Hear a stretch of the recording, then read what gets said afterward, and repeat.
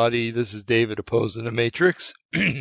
Pardon me, but I've got a little bit of a thing in my throat here. It's not COVID-19. No, it's not the coronavirus. But anyway, so forgive me if my voice goes out every once in a while. But hey, it is the 23rd of March, 2020, and time marches on with the coronavirus. We're going to talk about that and a few other things tonight. We have some interesting things to bring up about the coronavirus. Jim was telling me today that Michigan has actually put the shelter-in-place thing in Oregon. Guys, I got to admit, I was trying to tell you when we said 9:30 is that the governor here actually on Friday showed a little grace.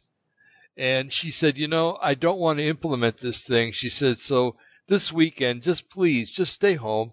Don't go out. Don't congregate. Stay in parties smaller than 10. Stay 6 feet apart and everything else.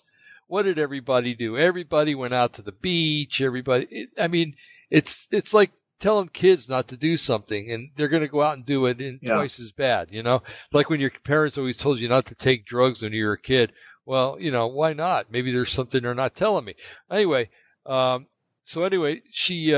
forced her hand, and now today she's talking about how she's going to implement it, and so it's crazy. It really is, and I've had people coming into the store. We live right next to a store, a little country store.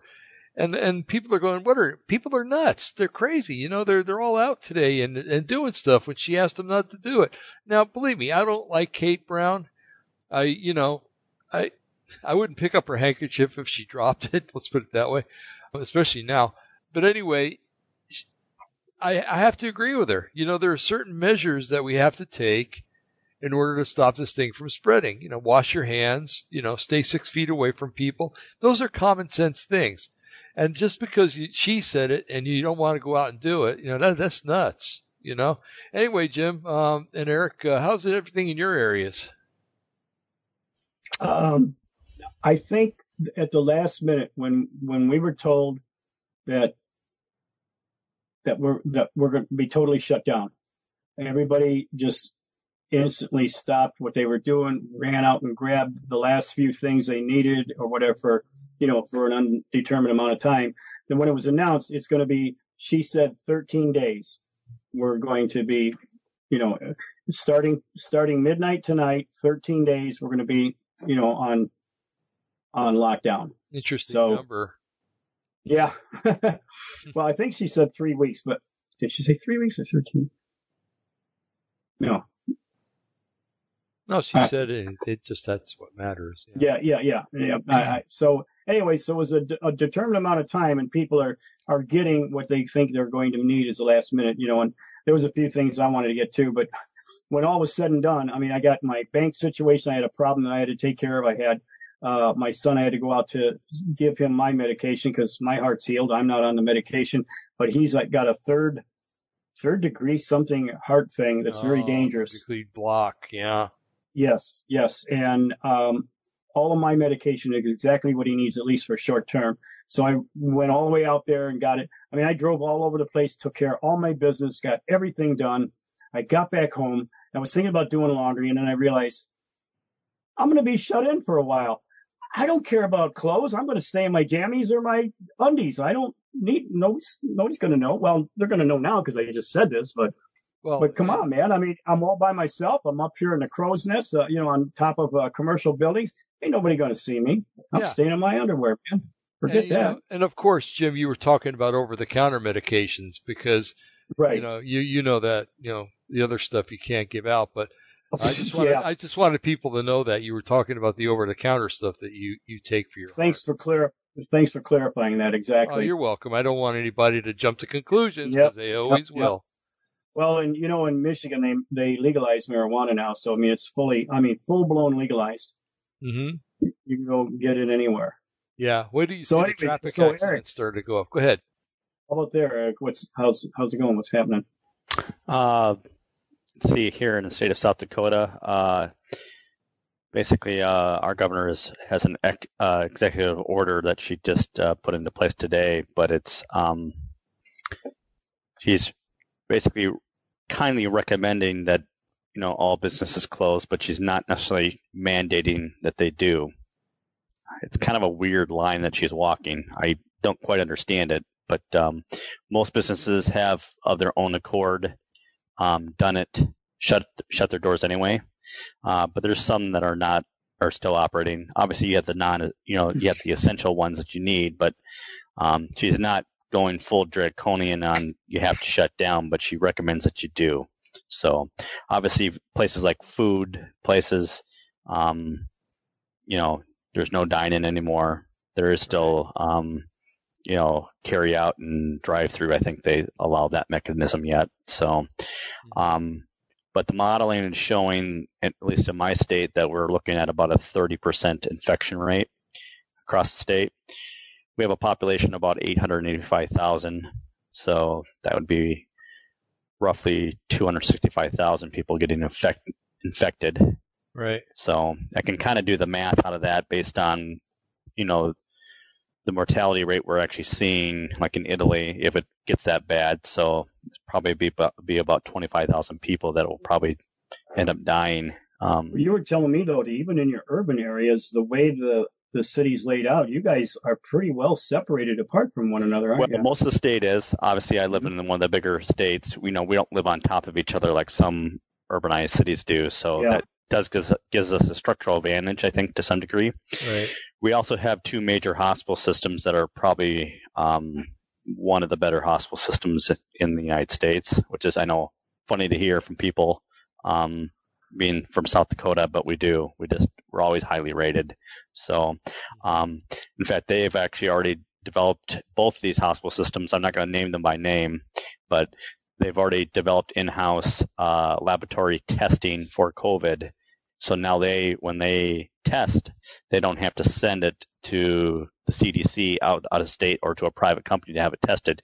We can actually have them internally tested within our own state. Oh, that's great. At both, wow, yeah. So I don't know how many hospitals are like that elsewhere, like in your guys' area, but that was a bottleneck that our governor was really complaining about.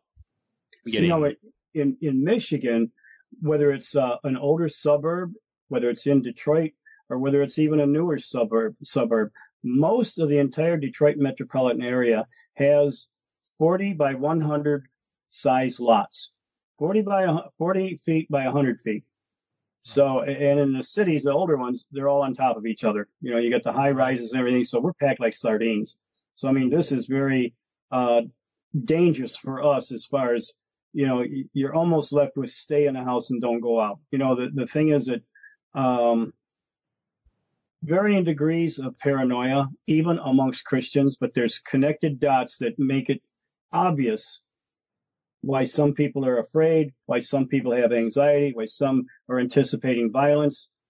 And there's one small group of Christians, they get the peace that passes all understanding because they know God's in control. So, so hopefully tonight, we're going to be discussing all what these variables are and everything, the demographics of, who's who and why do they believe what they believe and how come this one's uptight and how come this one is at peace. Me, I'm, Alfred E. Newman. What, me worry? I don't have anything to worry about. Mm-hmm. I'm not the sadness of the potential of how many potentially could die. And guys, still, it spooks me. I don't have an answer for this. But, it's funny. I think one of you sent me a click and said that this is from Johns Hopkins University. Yeah, I sent that to you. Oh, okay. Yeah. And I clicked it on and I go, yeah, that's the CDC official site. Now that is the official CDC site. And Johns Hopkins University uses that. So you'll get the same attachment. You'll get one or the other. Mm-hmm. So you think about it, the Center for Disease Control is the ones that are keeping on top of it as best as they can. There's none of this is accurate. We're up against something that's never happened before like this. You can throw all your conspiracy ideas, but the bottom line is, and a lot of truth in a lot of them, but the bottom line is a matter of perception. Who's in control and what's really going on. So the thing that concerns me, guys, is, I can go 3 miles down the road at the edge of the Detroit River, and I can literally wave across the street to Windsor and say, "Hi guys, how you doing?" Well, they're not going to hear me, but they can see my hand waving, and so we're not that far apart from each other. The Mexican border, guys can do the same thing there, and in Texas, I mean, I lived, not too far, and I delivered the mail at the Mexican border from El Paso, Texas, and it's just another little river that separates the Juarez from America. But something weird's going on. There's recoveries. There's recoveries from Seattle to Vancouver, same thing, close to the border on the west side. Detroit and Windsor, El Paso and Juarez, Mexico. People are recovering in Mexico and Canada. If you notice on the news, they tell you the fatalities, but they don't tell you anything about recovery. You know why? Not one person in America has recovered from this. Right. I'm not trying to spread fear or anything. I don't have an answer for that. I don't know. Yeah. Is this part of judgment on America specifically? I don't know. Hey, Jim? Yeah. Can I kindly disagree with that? Absolutely. Go ahead. Okay. Yeah. I actually, like in my state, my local news reports, the infected, the dead, and now they actually just added within the last day the amount of people that are recovering, and that actually matches with not the John Hopkins site, which is only reporting the deaths, none of the recovered. It matches up with the World Meter, I think, the other one that I've been using. And you gave me the link to that, and I went to it. You know what it is? What? It's Fox News. There's a good, reliable source. Oh, yeah. They're full of baloney. They're using, Fox News is estimating that there's 121 cases of recovery. Oh, yeah? Well, that's not what the CDC is saying, and I think they're a little more authoritative than you are. Hey, Jim, so, if you go to that map, Jim, that I sent you, and I think it's in the southeast corner of Nebraska, there's a little dot, and you click on that. It actually does have recoveries, and it is about that number. You know what? I'm going to go right now and look because I checked all 50 states. I checked all 50 states and no. So I am going to be right back because I'm going to check that. I've been waiting for this. I want to see it. It's just one little thing. It doesn't even give the amount of cases. The only reason why I say that there was a British couple that was, on a ship. I think they were on the news. They actually were talking via, I don't know, Facebook Live or whatever for a while. And they weren't infected to begin with. Then they all got infected and said they were taking them somewhere to be quarantined. And they had been gone for probably about a month or so, I think. And you never heard from them. Then all of a sudden, they're recovering in the hospital and they were talking Facebook Live again. The ordeal, they both recovered and they're both doing fine. So, all right, what state did you say that was in? I've got to look right now. I believe it's in Nebraska somewhere, and it's a real tiny little dot in the southeast corner of whatever state. And so, go ahead. So supposedly there is now a drug they've kind of figured out that treats malaria. Yeah. Hydrochloroquine. Yeah. Yeah. And in fact, Israel is shipping 6 million units of it for free to the United States, because supposedly where they've been testing this, everyone that they've treated in a certain method of milligrams that they've given over the course of time, none of them have died, and all of them have recovered. So, and I think Trump kind of echoed this a little bit in one of his talks, at the White House in regards to this drug. So, it may be just kind of a saving grace. That they mix that with there's one other one. Zithromax. Yep. And it works. It does in fact work. So the question is how quickly can we get enough of it, and how as this goes through, how many can we treat before people get killed? There's that kind of fine line. But is one of you still on that site, because I'm looking and I don't see anybody recovered anywhere in Nebraska. All right. Is it John Hopkins you're talking about? John Hopkins one. All right. I have seen it. It's in one of the It's like in the geographical center of the United States. Maybe it's Kansas. Nope. I'm not seeing one recovery. I kid you not. I've seen this. And I was like, oh, that's neat because it's showing recoveries, but it's not showing anything else. I've not seen one recovery yet in America. And I don't have an answer for it unless it's a judgment. But I don't see it. Now, you know what? I might have to refresh this, so I'm going to do that just in case. I just started it up, and I don't see it either. It was, oh, man, where is it? Well, I just refreshed mine, so it should be so right here, on. here's an example. I clicked on U.S. and then I zoomed in on like a state like Nebraska, and as I highlight down into it, at certain frame, quiet. It shows. Oh, there it is. How did I?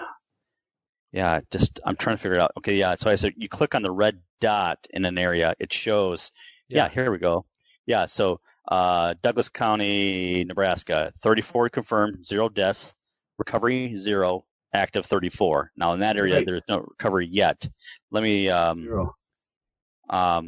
But they do have a section 4 recovery. That's interesting. But no, they all have a section for recovery. I'm right there, and I'm looking at the most updated. I'm right there, and I'm looking at the most. Yeah, updated. I see what you're looking at, Jim. No recoveries. Yeah, well, that doesn't say there's no recoveries. It just says 0 recovery yet. Well, that's my point. There's no one in the entire 50 states. There's nobody that has recovered. Now, that isn't to say. Here's my thought on this. The COVID the virus actually came in last Thanksgiving. Right. So it's been circling around. I know that for a fact. Circling around. Now, here's the thing. You get it once, and then if you get rid of it, and then it comes back and you get it twice, guess what happens after the second time? You're immune to it. Huh. That's why there's no recoveries recorded so far, because almost everybody I know that has had it once, I had it once, then I, got rid of it, and then I got it again because I got 10 little dirt magnets for grandchildren that keep passing it to themselves on and off, on and off. Well, how do you know that you had it though, Jim? Because I had all the symptoms.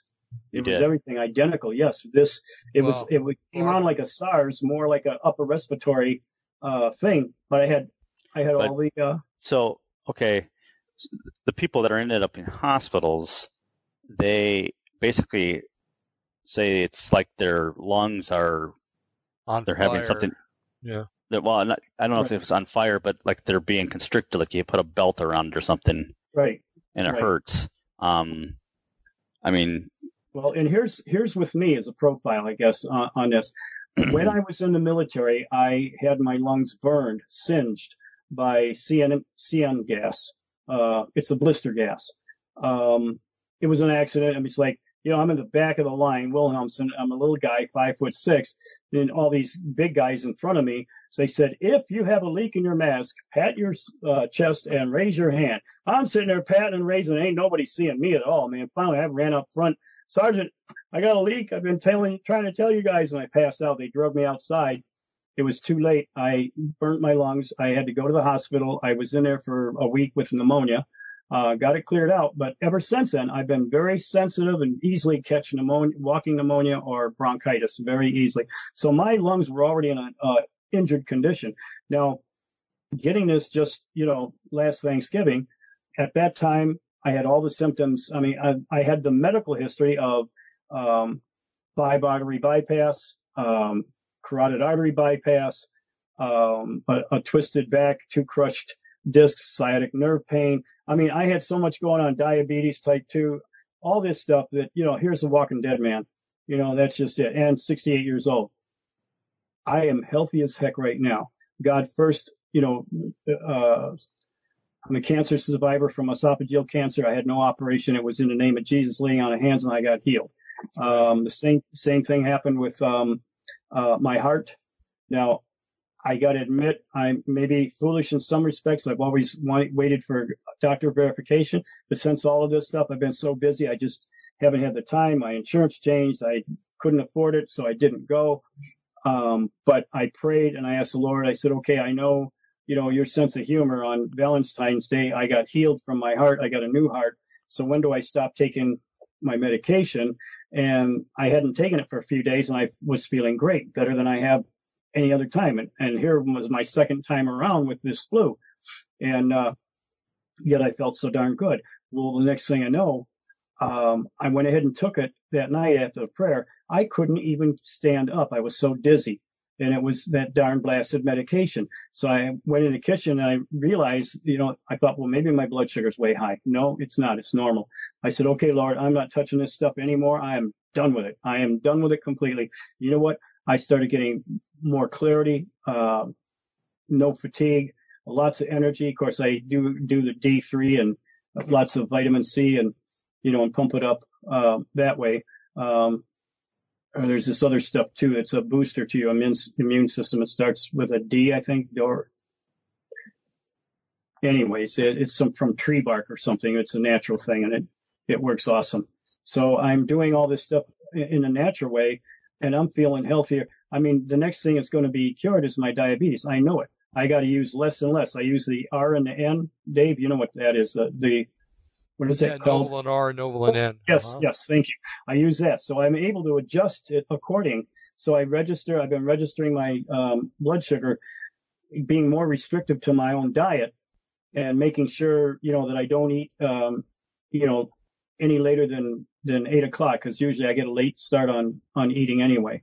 And, man, I've had to cut my doses. There's some nights I don't even do the overnight stuff, the milky stuff. I don't even do it at all. And I wake up in the morning and I'm fine. It's like my pancreas is starting to know how, it's healed. And I say this as a prayer every morning. My body is restored. God has healed it. By his stripes, I'm healed. And one by one, I wondered, well, Lord, how come you just don't heal me all at one time, everything? And the reason he's showing me is because I have a temper myself. And that's what caused my heart condition in the first place. I'm wrapped a little bit too tight. A little bit too much of a quick temper.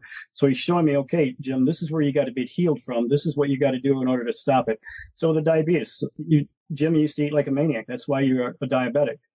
So you got to change your habits. So I'm changing it. Then he's showing me, why this happens. This is why you need to be healed from this. Okay, cool, Lord. So it's a state of permanency. So in each way, God has to show me what I did, where the wounds are that need to be healed, so that I have a permanent change. I'm not going back and being stupid. It's just like, we're all stuck in this fleshly body, and it's like the Lord allows me to think stupid. He just doesn't allow me to act stupid anymore. And I kind of think it's, like the insurance commercial. We know a lot because we've seen a lot. Well, that was on the back of making a lot of mistakes. Yeah. Oh, you got the same commercial. So, and that's the way it is. It's so, we're stuck in this flesh, and as long as we are, we're all going to think stupid things. But as we grow in maturity, we realize that God resists the proud and gives grace to the humble. We all need all the grace we can get. So if we're willing to be humble, not as based on an emotion, but as a decision, a pragmatic decision, I need God's grace. I have to be humble.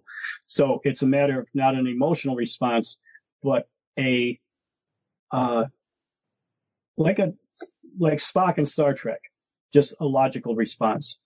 This is the way the kingdom works. This is what logically I have to do. I have no other choice, so just do it. And then it all works out together for good, like Romans 8:28. So it's pretty awesome. I mean, it's easy. God's way of delivering us or healing us is so easy if we just let him do through us what we're not capable of doing on our own. But the rest of it, figuring out prophecy and everything, especially right now, everybody's saying, what next, Jim? What next, Jim? It's like, I've got some ideas. I've got little photo snapshot pictures of things I know are going to happen. I just don't know when they're going to happen, and I don't know what their interrelationship is with everything else. And this is the first time any of us have ever been faced with anything like this. So this is new territory. We're going to have our dependency every day has to be an intimate, close relationship with Jesus. Do what the right thing is to do today, and let God fill in the blanks for tomorrow. It's out of our hands anyway. There's nothing you're going to do to change anything. So if you just continually it's actually easy on our part. everything that who we are right now has prepared us to be this last end time army to confront the powers of darkness. That means by looking back at all of our past, not reliving it, not, remorsefully looking at it, but looking at it and realizing, whether it be good or bad, this helped make me today. Right. And so what I am and who I am is all I got to continue being. Man, that takes a lot of stress away from you. You don't have to try to be this superhero. God's going to do it through you if you just continue to be yourself, because yourself right now has made you survive, made you be in the right place at the right time for everything. So when we don't have an answer, like nobody has recovered, everybody that has it has died. I don't know if I can make total sense of that. I'm waiting. Really, I want to see somebody, I want to see that little thing, recovery. But you notice when they present the news and everything, they always tell you how many deaths. They never say anything about recovery. Why? Because they probably don't want to start a panic. But for us, we should realize that's how serious this is. But the thing is, and guys, this is the bottom line. I wasn't going to get to it now, but you know what? It seems kind of appropriate. If the connections are, if how is a church, if God is going to speak to warn his children, to provide and equip his children, is he going to do it through CNN News? Is he going to do it through a New Age newspaper? Nope. Is he going to do it even through Fox News? No, he's going to do it through his prophets, through the prophetic gifting of those people today that God would speak to through the church. Kim Clement is one directly addressing this. The other would be Mark Taylor. Yeah. Mm-hmm. Now, I find that the people that are most fearful have never heard either one of those people, and they claim to be Christians. Well, that's okay. So you haven't read, and studied or anything, but maybe it's because you're paying too much attention to the secular news and listening to that and all their hype. Mm-hmm. Why are you not plugged into the church and listening to the prophets? Oh, because some are told, fundamentalists are told that doesn't exist for today. Oh, have you got a big rude awakening coming to you? Your limited edition gospel is going to get you killed or put, in a state of panic, and you're not going to know what's going on. Mm-hmm. The thing is, pay attention. Even Christians who claim to be Christians, who claim to be full gospel and understand all the gifts, why are you not plugging yourself into the people? Nobody understands a New Testament prophet versus an Old Testament prophet. An Old Testament prophet had God actually come before them, an angel actually come before them. They were without an excuse. We hear a still small voice. We learn from that still small voice. The more proficient we are, the more that we're willing to sin less. We're not going to be sinless, but the more we're willing to sin less, and we're seeking him with our whole heart, we're going to find answers. We're going to get answers for ourselves in our own personal life, and it's going to go in a broader scope. God sees that he can trust us with our personal life. Now he can trust us with a bigger scope of awareness and understanding. So basically, a New Testament prophet is a witness. He simply testifies to what he has been told without interpreting it, without doing anything other than giving what was given to him, not debating it, not defending it, but just simply willing to talk to whoever's willing to listen, period. That puts a lot of pressure off of us.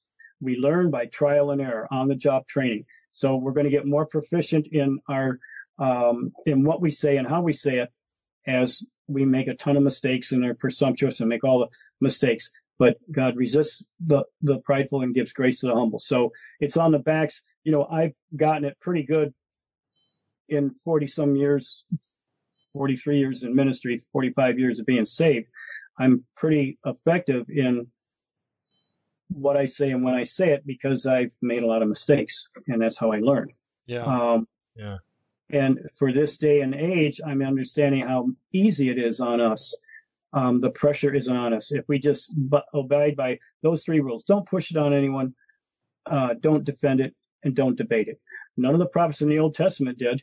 They didn't say, well, let's sit down and reason with, well, let's debate this. No, This is thus saith the Lord. This is the way it is. Now, we don't have to get so demonstrative and kind of strange like they did, although some of the messengers do. Kim Clement sings his prophecy in a song. And I thought that was pretty weird the first time I saw it. But that was pretty cool. Well, yeah, really? Oh, that's cool, man. How cool is it? Well, probably because it's a whole new thing for you, right? Oh yeah, definitely. Yeah. So me, I know that, I've been full gospel almost all my life. So I know the hints, when you're supposed to respond or react to certain things. And I thought it was kind of funny, but then I learned a long time ago, don't look at the messenger. You better pay attention to the message, because sometimes God will give you the most important things from a messenger that in your flesh, you go, this is a goofball. He hasn't got anything to tell me. Oh, believe me, I had that happen. It was a big time thing. I should have listened. I didn't. But anyway, I've learned. So here I'm listening to Kim Clement. I'm going, oh my gosh, this is right on. Then I come to find out that my friend and fellow pastor, Pastor Steve Upshur, knows him personally because he's had him at his church. As a matter of fact, when he was giving those prophecies, that was a church, New Life Church. He was one of the senior pastors at that church at that time. So it's like, he was there to see it. But I've learned, the Zion Singers, they're here in Detroit. They do the same thing. I kept theirs in almost a long part on a very short clip about Detroit. And it's incredible. So I listen, I get past the delivery or the deliverer, and I hear what is said, and it is incredible. So if you know those two names, Mark Taylor and Kim Clement, the people that I find that are calm and collected have tapped into the Christian source. They have listened to Dave Wilkerson. They've listened to, Dimitri Duduman, and many others. They have prophesied particular things. My own local pastor 2 years ago gave a sermon, and it was exactly comparing this virus here with the virus that happened back in 1914. What was that? The Spanish flu. And he says, when this thing hits, it's going to be like the Spanish flu. 2 years ago, I got the copy of the sermon. It is amazing. Matter of fact, I got a hold of him today, and I said, Pastor, everything you said 2 years ago, man, look at this. You were right on. I'm glad that you were able to be bold enough to share this with the whole congregation so that they're equipped. They heard it from your own words, so it brings it home even closer to them. So I asked him, I said, I don't know if I can find your whole, sermon, but I'd like to get it. I want to repost it on my site. So exciting things are happening if you understand the full picture. If you're tapping into the Spirit, where the Spirit's moving, where God's talking, then there's a calm and peace. The biggest thing is this, a chain of command. If you clearly understand Mark Taylor's prophecies, and for the listening audience, who's this guy and where can I hear about him? If you've got Amazon Prime, you can download his testimony, a Christian-made movie. It's on the calling and how Mark Taylor, a fireman, was praying about something in his own time. And a year or 2 years before Trump became president, he received all the understandings of Trump and how God was going to use Trump like he used King Cyrus. And so he wrote a book on it. But the movie is there for free on Amazon Prime. All you got to do is type in Mark Taylor and you'll find it. It'll be there and you can watch it tonight if you wanted to. Yeah, I always find it interesting that Mark Taylor always talks about the body of Christ, but then he talks about getting promoted out of that into, what does he call it, the army of God? Yeah. I mean, are you familiar with that, Jim? Yeah, in the biblical terms, it would be the manifestation of the sons of God. Yes. At the end of the end days, Satan is throwing everything he has at us. So it only makes sense to realize that God is going to equip us with everything he has for us as the manifestation of the sons of God. In other words, we begin to understand our authority in him. We begin to start having confidence in in working and moving and operating in the supernatural gifts of God's Holy Spirit. We have such a confidence that we're immovable and uncompromising, and yet filled with grace and mercy and love, as mentioned in Proverbs 3rd chapter. It says to wear grace and mercy like a necklace around your neck. Well, you think about it, no matter what direction you turn, up, down, left, or right, grace and mercy is always there. So whatever you do, you can act like an Old Testament prophet and cut to the chase and no baloney. This is what God says. Hell's real. Whatever you have to do to hard stuff, but you do it gracefully and merciful, and people are going to listen. And It's just a manifestation of the sons of God is walking in that kind of authority where you can walk in a supernatural light. Now, that means every one of us. God's not a respecter of people. He's not just chosen certain people to be these superhero or super dudes or anything like that. Every one of us, man or woman, any race, creed, or color, if you're a born-again child of God, filled with the Spirit, you speak in tongues, you can have the manifestation of the sons of God. You can go out and use these gifts in a very supernatural way. And all the rules, all the scriptures are there to confirm that very likeness. It said that the latter rain would be greater than the former rain. The former rain was after the day of Pentecost, when the disciples were filled with the Holy Spirit and went out in boldness and proclaimed the gospel to everyone. Now it says that the latter rain will do greater works than they did. Well, when they were passing by this one town, their shadows instantly delivered people and healed people. I don't know about you, but the only thing my shadow does is make a light area dark. So we're kind of a long way away from that. But God has been preparing an army, us, all of our lives for this day, for this time, for this moment. Now is our time and our moment to manifest the sons of God, to walk in the power and authority that God has given us as his children. So we need to take that authority. We need to tell COVID-19, you go back to hell where you came from, where you belong. You're not killing me. I have power and authority over you. You're not killing my family. I have power and authority over you. Get out and go to hell where you belong. That's the kind of supernatural ability. We're going to be doing better than what the first century Christians do. Yeah, we got a long way off, but you know what? We're finding out more and more. A lot can happen from one day to the next. How do we get from here to there? It could happen next week. And all of a sudden the light bulb goes on, and man, we're all of us, you watch, after we survive this for however little bit long it is, man, it's going to be a situation come around, I'd say probably around September, October. All of a sudden, things are going to change so much. The reset that Mark Taylor was talking about is going to happen. And all of a sudden, we are going to be left. People are going to reap what they sow. You know, I said this so many times on our program, but, you know, if you hear it enough, then maybe you'll hear my voice when you need to hear it, and remember the scriptures and the words that go along with it. For some of us that have been sowing to the Spirit, we're going to reap from the Spirit. And it's going to be like heaven on earth. For some of you that just been sowing to the flesh, grab your fire insurance and live like hell. You know, the Bible says, and I don't care what your doctrine or theology is on anything, the Bible says God is not mocked. Whatsoever you sow, that also shall you reap. For some of you, it's going to be like hell on earth. And then for the rest of you, it'll be a spectrum going from one end to the other and everything in between, depending on what you have sown to the kingdom. Peter said there's going to be a great shaking up. All of the man-made doctrines and traditions of men that has no scriptural foundation is going to fall apart. So all you believers of the Tim LaHaye Left Behind series, get ready to get shook up, because most of that stuff is passed down, man-made doctrines that isn't even anywhere near the truth. Matter of fact, Satan's sitting there clapping. He's going, "Oh, is that the way you want it? Okay, I'll give it to you. Except it's going to happen to you, not to them. And I'm going to make you look like the bad guys, and the bad guys are going to look good. That's why I'm letting this happen, because I'm going to flip the switch. Although those that know their God will be strong and do exploits. It ain't going to happen to us. You know, we're like that guy, not Vanilla Ice, the other one. Can't touch me. I don't know the guy, but MC Hammer. Yeah, thank you. MC Hammer, yeah. We'll be like that. Can't touch us. Nope. It's in the first part of this agitation, tribulation, whatever you want to call it. We make war against Satan, and Satan doesn't win. He continually loses. Now there comes a time in the last part, all of a sudden, the pendulum swings the other way, and it's given the ability for him to overcome the saints. It's just for a short time. But we know, I peeked at the very end, Revelation's 19th chapter. We win, they lose. We're just studying the effects of losers that are not going to win.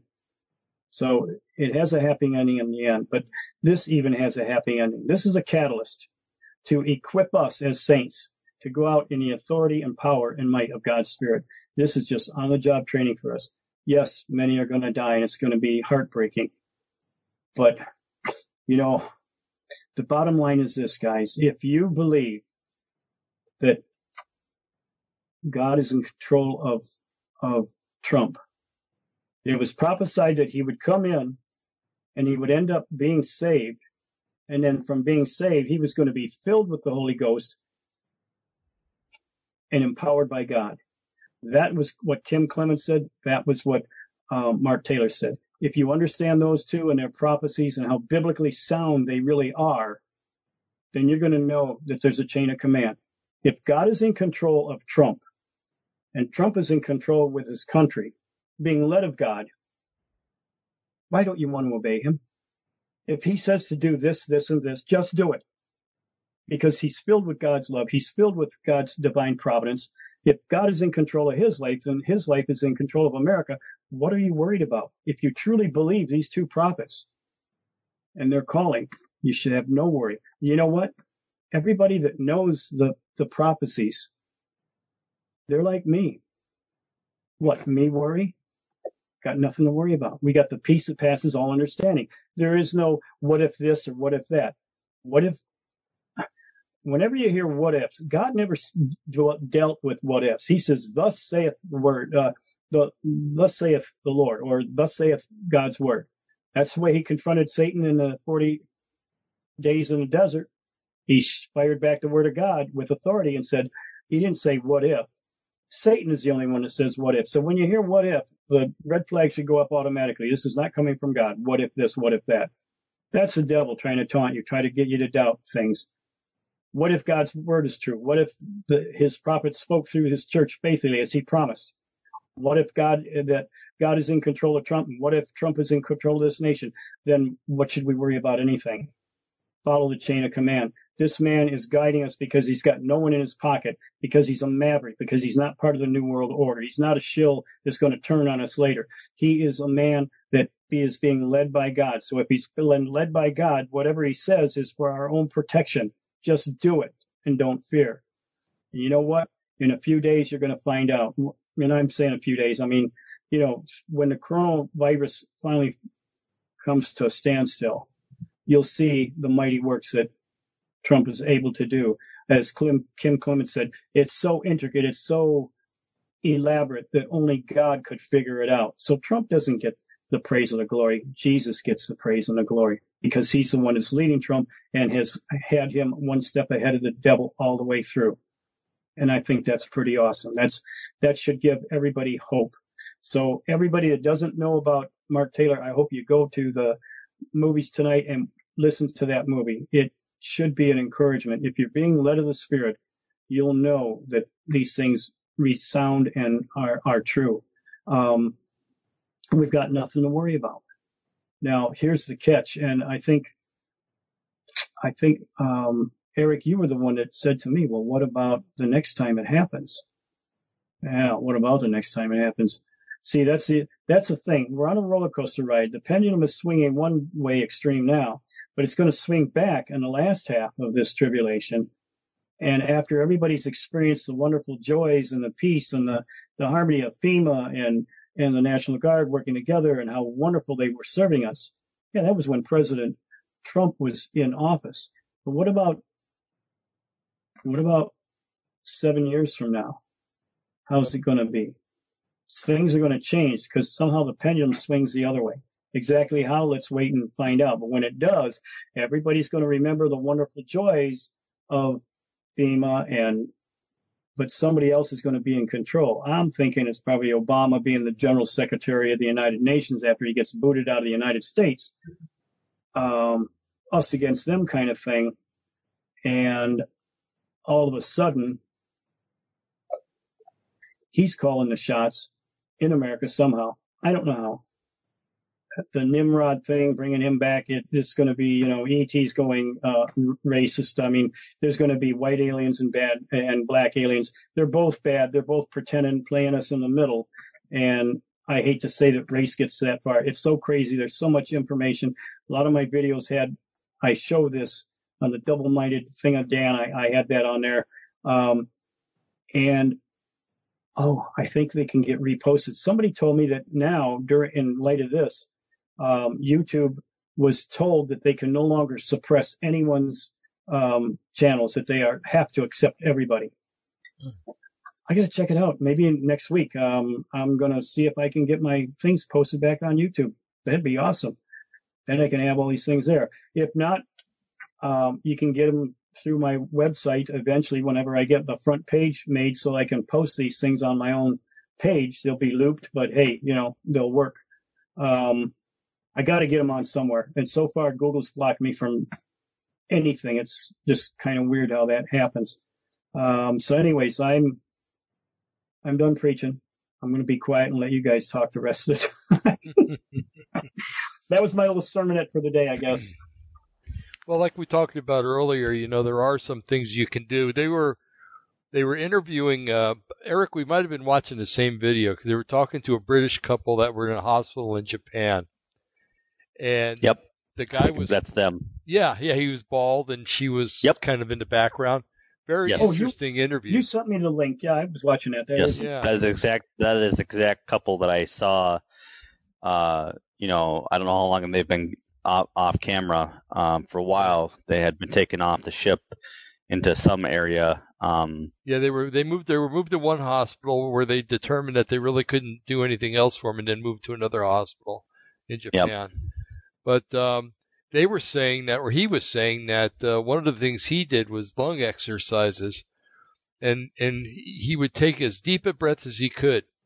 Yep. And he kept forcing himself to do that. And that makes sense because when you get out of surgery, they make you blow into that thing. Yep. To exercise your lungs. And then another thing he was saying is, I might have read this somewhere else too, to drink lots of warm liquids. Don't stay away from cold liquids. Drink warm liquids. Yes. Because warm liquids are what help to loosen it up in your throat, and then it goes down into your stomach where the stomach acid destroys it. Yes, and, destroys the virus. Destroys the virus, yes. And they were talking about, I don't know, when we grew up, we had these things called the humidifiers. I think they were called something else. I can't remember. But no, that was a humidifier. Yeah. Your mom would you would put something in the water, and then it would turn on, and it would make the air in the room very humid and very usually saturated. Vicks, wasn't it Vicks? I think. Yeah, they usually put Vicks in it. Yeah. Some people were putting like eucalyptus leaves and stuff in it too, which worked very well. But the whole thing is, and now take this with a grain of salt because it's coming from China. But they did a bunch of autopsies on people who had passed away, and what they found was that the virus attacks the bottom of the lungs. Usually a pneumonia will develop in the top and then work its way down, but this goes right to the bottom. And what it did is it dries in the lungs, and whereas the normal pneumonia usually stays a little wet in the lungs and you can get it out. And what they suggested is that breathing the humidified air in, because that'll help it to moisten up, and then you can cough it out a lot easier. But Trump and others have been really going on this hydrochloroquine, the malarial drug, and also the Zithromax, which is an antibacterial, because ultimately pneumonia can change from viral to bacterial, or bacteria will see that you're compromised and it'll try to take over and destroy what the virus hasn't. So hitting it with an antiviral and an antibacterial is probably a pretty smart idea. And somebody else was saying that gargling with salt water. Salt water, yeah, and then there was something else too. Peroxide. Yeah, I actually do that every night. I've been doing that every night with salt water and hydrogen peroxide in the mouth. The one video that's been going viral on Facebook, it talks about using a hairdryer and an air mister with just water. Yeah. I've been doing that. Not as strict as the regiment was, but I've been doing that. And it has totally cleared up. You remember last week how I was coughing and everything? This was the second time around, that I got this crazy, flu virus. I just did it in a matter of, 10 minutes here, 10 minutes there. When I could, I'd grab it and I'd do it for a short time. My gosh, I am so cleared now. And then the other thing that I do for my arteries that one of the guys at church has done, he did it for 6 months. He went back to the doctors and they said, whatever you're doing, keep doing it. He says, you don't even need to come back. Your veins are 100% clear. There's nothing more we can do for you. I guess you're healed. And so I copied the same thing, and I've been doing it. And it's been all the things that they say kills the coronavirus or helps, put it at bay. Apple cider vinegar, turmeric, cayenne powder, lemon, honey, and pepper. A little. It's a combination mixture of that. I take it every night before I go to bed, and now I'm excited because the diabetes is next. I've been cutting it down. It's like, man, I know that's next. And I've got a silly reason why. I started out in ministry on an old knucklehead, Harley Davidson. And I had a dream. At the end of the end, I was riding this white 47 knucklehead. And I want to get back on a bike. I started that way. I want to end my ministry the same way. So somewhere out there, there's a bike, because there's a big need now with my old group. There's a big need for me to get back involved in them, with them. And I see myself on this bike, and I see my diabetes starting to be repaired. Now, they say that neuropathy in the legs, it can never, in your feet, never be healed. Nuh-uh. I'm going to have full feeling on everything. I'm getting everything back. And I'm excited, man. So in a way, I'm like a kid waiting for Christmas. All this stuff is happening in my body. I can sense it. I can see it. I can see how he's working in me. And he's no respecter of people. He's going to do it to me. He's going to do it for all kinds of people. No matter where you're at right now in your physical ailments, God can and will heal you if you're willing to hear from him, no matter what he says. Find the root sources, which are the hurts and the things that cause you to be that way in the first place. When you get rid of that, everything else is easy street to go away. And I'm willing to work with you. You got my, there's a way to millions of different ways to get a hold of me, and that's why I'm here. So it's not rocket science. The thing is that when it comes to healing, it's so simple, even a kid can get it. So, I don't have to explain long involved things. I can give you the real simplicity of how this works, how it worked for me, and how it's going to work for you too. So feel free to write or whatever. But, we're living in exciting times, man. If we're really trusting the Lord, we got nothing to fear. This is our day. This is our time to be that army that God has called us to be. Yep. And, I look at it from another way too, and especially the way you're describing. But I have, and I don't want to understand basically, because I don't want to. Usually I remember one time going, Lord, how could they rebel against you when they saw those miracles? And then, 6 months later, I was totally walking away from him. So I don't ask questions like that anymore. But, he showed you though, didn't he? Yeah, but it's, how people are coping without the hope of Jesus just totally amazes me. And, and they're not coping. It's fake coping, if we could say that. But, if anybody's listening, how do you do it? Where's your hope? Is your hope in science? Is it in, some kind of herbal cures or what? But, and if it is, how are you sure those things are going to work? And you could ask the same question. Well, your hope is in God. How do you know that's going to work? Well, it's time tested and true. But it amazes me, and in all different situations, how people cope. I think I've been walking with the Lord for so long now that I don't remember what it was like walking without him. But what I want to say is that, if you're out there and you're wondering how you're doing it yourself and you don't know the Lord, well, there's a simple solution. Come to know him. And, but the way I approach it too is that, this is a win-win situation. Okay. If I get it and he heals me, it's a win. If I get it and he takes me home, it's a win. What did Paul say? To live is Christ, to die is gain. And I'm not trying to, paint a dark picture here or anything, but just saying that, when you're a believer, there's everything's an overcoming situation. Let's just put it that way. I remember reading about one of the things that really bothered Nero when he was killing Christians or sending them to the arena, was that he would go down and look at the bodies afterwards. And he would see looks of contentment, smiles, looks of peace on the people's faces. And it drove him nuts. Or he was nuts to begin with. It just made him more nuts. But, you know, and he couldn't understand that. You know, he could have if he wanted to, but he couldn't understand it. And so I think that's, you know, when Jim talks about, you know, he's not worried about it, he's talking too that it's a win-win situation. Plus, it's a situation that we can use to, like he said, to talk to people about the Lord and stuff. And sometimes people need to be brought down to the lowest common denominator before they'll listen. You know, and it's not that God's doing. As a matter of fact, it's the people that themselves that do it, because they allow themselves to be brought down to the lowest common denominator before they'll listen to the hope that's found in Jesus. You know, and it's, as a matter of fact, a lot of Christians do it too.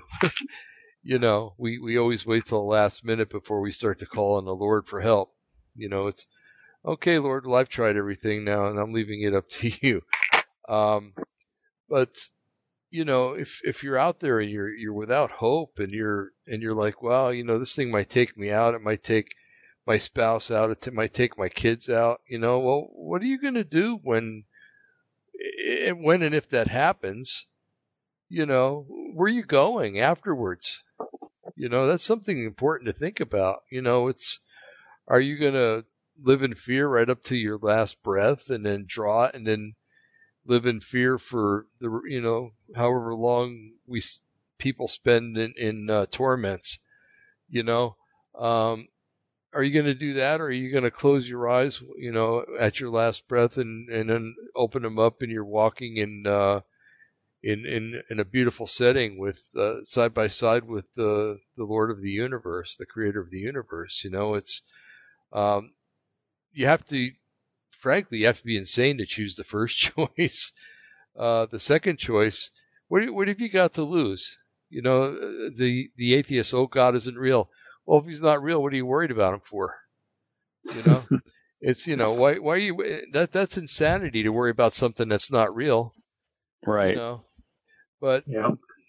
the real worry is that there's an innate part of the human psyche, some people might say, but soul or spirit, it's probably a better term, that knows that God exists, that knows that there's a judgment day, that knows that you're either going to go to eternal bliss or to damnation. And that's what the real fear is about, you know, when people say they don't, you know, God doesn't exist. Well, yeah, you're just living in denial. And denial is not just a river in Egypt. You know, it's a condition of the human soul. You know, and people got to get over that. They really do. And a lot of times things like this come along to as a shock value, to shock people back into reality. You know, I don't know when I don't know about you guys, but when somebody close to me passes away, you know, I start thinking about my own mortality.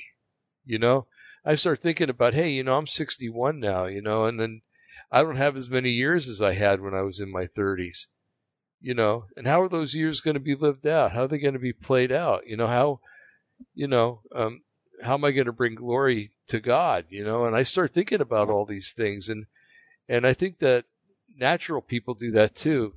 Speaking of, meaning people that don't know Him, because we kind of live more of a supernatural life, but you know, the natural man has to many times be brought down, like I said, to the lowest common denominator.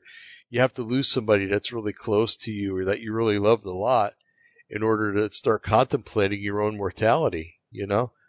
And it's just it's amazing how God will use things like that. A lot of times people, oh yeah, well, I don't, you know, I think one of the reasons that a lot of fundamentalists don't believe in the gifts is they don't see them in action.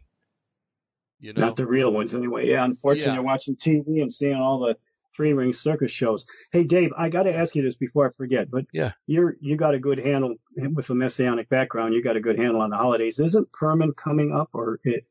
Purim? I thought Purim was past. What's coming up is Passover. Okay. It comes up around Easter. What's the one? Souch. Sukkot. That's the Feast of Tabernacles, and that's usually September. Usually in September or October. Yeah. First there's Yom Kippur, and then there's. Go ahead. Well, I thought Purim was coming up like the 24th or 25th or something like possible. that. It's one of the minor holidays. Well, it's minor, but here's the thing though that's interesting. Because of the leap year, it makes it on the 25th, I think. Yeah. And I don't know. I don't know if there's a connection. I'm not that familiar with the holidays. I'm embarrassed to say. I figured that was your territory. Tuesday, March 10th, actually. Sundown, okay. March 9th. So it's past. Oh, okay. Yeah. It's to celebrate on 14th day of the month of Adar. But this year it says Purim for the year 2020 is celebrated and observed at sundown on March 9th, ending at sundown on March 10th. So, yeah, it's okay. past. Okay, it's past. I remember. All right, well, throw that one out. It's one that,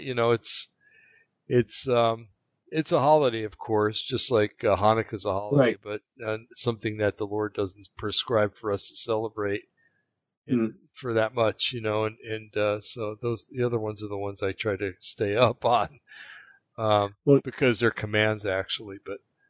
I don't know exactly what the full effect of this is. I think maybe the coronavirus is going to reverse this, but the Democrats turned down the fast track. Yeah, I know. Because they were concerned about giving all that money to the big companies. And like Trump tried to explain, you keep the big companies open, not because they're big companies or what they have done or haven't done, but because of the 30-some thousand employees that they're employing need that job in order to maintain. If I'm going to make America great again and we're going to start over where we began, they have to be propped up so that the people still have a job. It was estimated that if this didn't go through, 30% unemployment after this, all of this happens. But I think the provisions that were made under Obama's rules have now enabled Trump to declare somehow a state of an emergency, and that nullifies everything, and he can just make an executive decision. Just do it himself. Do it himself. Right. But, I think the sense of unity is going to do it on its own. We're working together.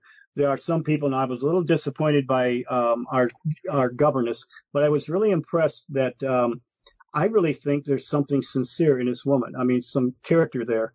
I wouldn't vote for her only because she's still a Democrat that believes that it's okay to massive genocide on babies. Until that baby killing part is gone, I could never vote for one, but I can recognize good character. Our mayor of Detroit is one that has good character. He plays on both sides of the aisles to do whatever is good for Detroit. I truly think that Gretchen Whitman is doing the same.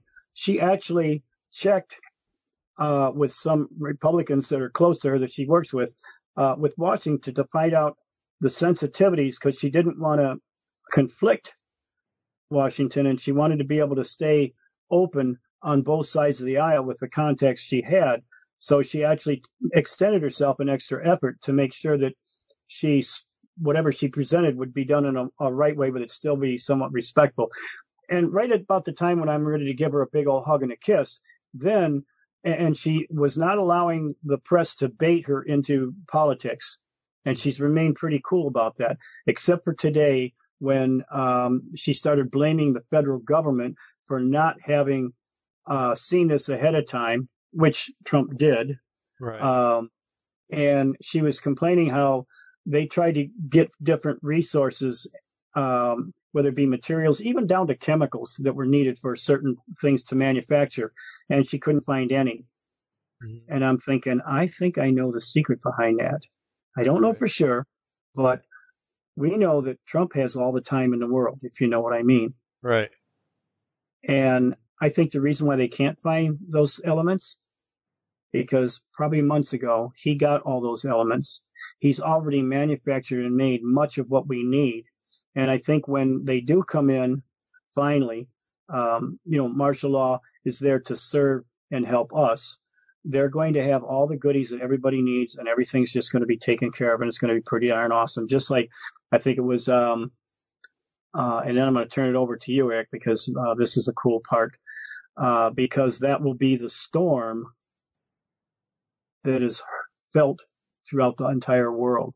So, QAnon expert, Eric, tell us about the storm. Tell us all about that whole thing.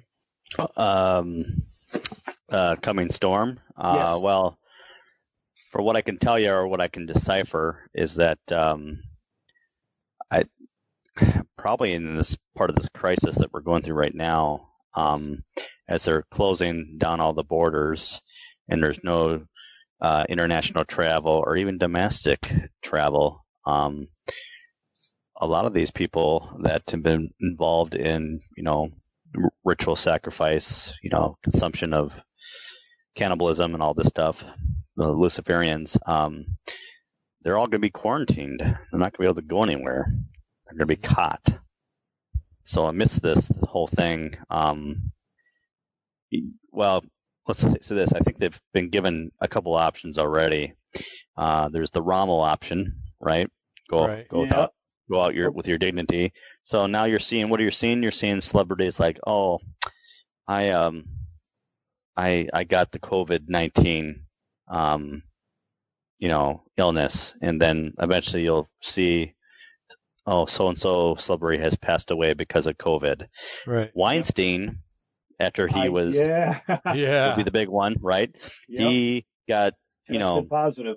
Well, he obviously was found guilty, but he was allowed to go make a quick trip, I guess, apparently, even after he was convicted, and then come back and go to prison where he was diagnosed with COVID-19. So that's probably the Rommel option. Yeah, go ahead. Some of our audience may not be up on their history, so explain what the Rommel option is according to history. If I understand it, it's a way of even though you have committed horrible acts or crimes, you will be allowed to die in an honorable way that gives the perception that you were a decent person, and your you family get to die. Will be spared. Yeah. Right. Hitler felt that Rommel was a traitor. He betrayed him. Yes. Because he didn't obey certain orders, and so he gave him a way out. You can die as a national hero. We need you to be a national hero, not a traitor. People don't need that. So I'm going to give you this option out. Yes. And that is exactly. He did have other options, though. He had an option to go to a kangaroo court, where he would have been, he would have brought disgrace to Germany.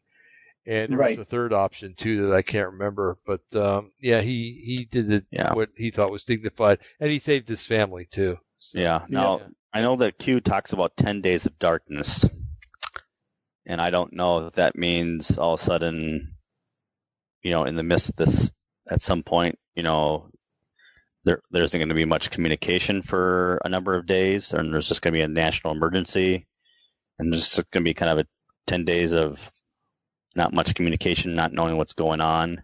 Well, Eric, you're the computer expert guy. If everybody is going to be on the internet during this time, couldn't that potentially crash the servers? In terms of what? The traffic? Yeah.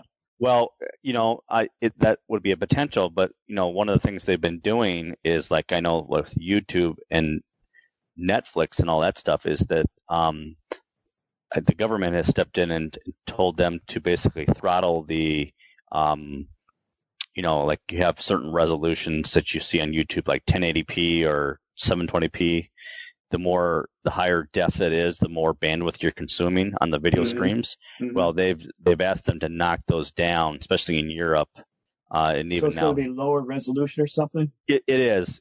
But you honestly, even 480p, most people aren't even going to know the difference. You're not going to know the higher resolutions only make a difference on something that is a very big screen. like if you got a 72-inch, a 60-inch TV or something like that, that's Right. where you see the difference, right? Because you're seeing it up and close. But on your standard computer, you're not going to notice the difference. And it'll keep the internet from collapsing too. So tell me if you've heard this too. I've heard that some of the generals are already at Gitmo. They're getting ready for a military tribunal to be held at Gitmo. And that many of the Democrats that have been haunting and, the ones, let's destroy Trump at all costs. Trump actually has the goods on them. What they are trying to attack him on are what they themselves are doing. And during the Obama administration, all the laws were put into place for this to become an actual reality. And so the thing is that this time, instead of fake information and all the laws that the Democrats have rearranged to make this quick track, we don't have to go through this legal procedure, this procedure to try to hang Trump, is now going to be the very own laws that are going to hang themselves on a fast track thing. So Trump has all of the real goods on all these people. So during this time, the streets are clear. There's not going to be any people in harm's way. They can make the arrests, send these over to Gitmo. Most of them are they're going to be either in Gitmo or they're going to be in Leavenworth. Yeah. So if you noticed, there's just been a record number of CEOs and stuff stepping down from companies and stuff. That's right. Bill Gates being, the big one, because we know he has a connection to this whole COVID-19 anyway, right? Yep. So Mark Taylor said that, when these mass arrests goes down and they have this military tribunal, that it'll be bigger than the Nuremberg trials. So the whole world is going to see this. Yeah. Right. So there's going to be no. It's the storm. There's a whole world. The world will see what's been going on, and these people won't be able to walk the streets because the common person, regardless of political affiliation, to a large degree, will not stand for what they've been doing. Yep. Because it's going to be quite of a shock to a lot of people, but it's not going to be a shock to me. But they're the baby-eating, blood-drinking, rich elite that are for Agenda 21. That the world has to be reduced down to a manageable 500 million, which means 6.5 billion of us. I would not be surprised if they basically say, "Hey, they leagued themselves with China and released COVID-19 on purpose to try to really disrupt things as part of this as well." And I tell you what, if that is the fact, part of the case as well with all this, I mean, the world is going to want these people hung. They just are. For sure. Now, some of the prophecies through the church says that, and I know from missionary work, the biggest movement of Christ right now is in China. If China continues on the course that it's going to be the next largest Christian nation. There's even been prophecies saying that China is going to aid Israel.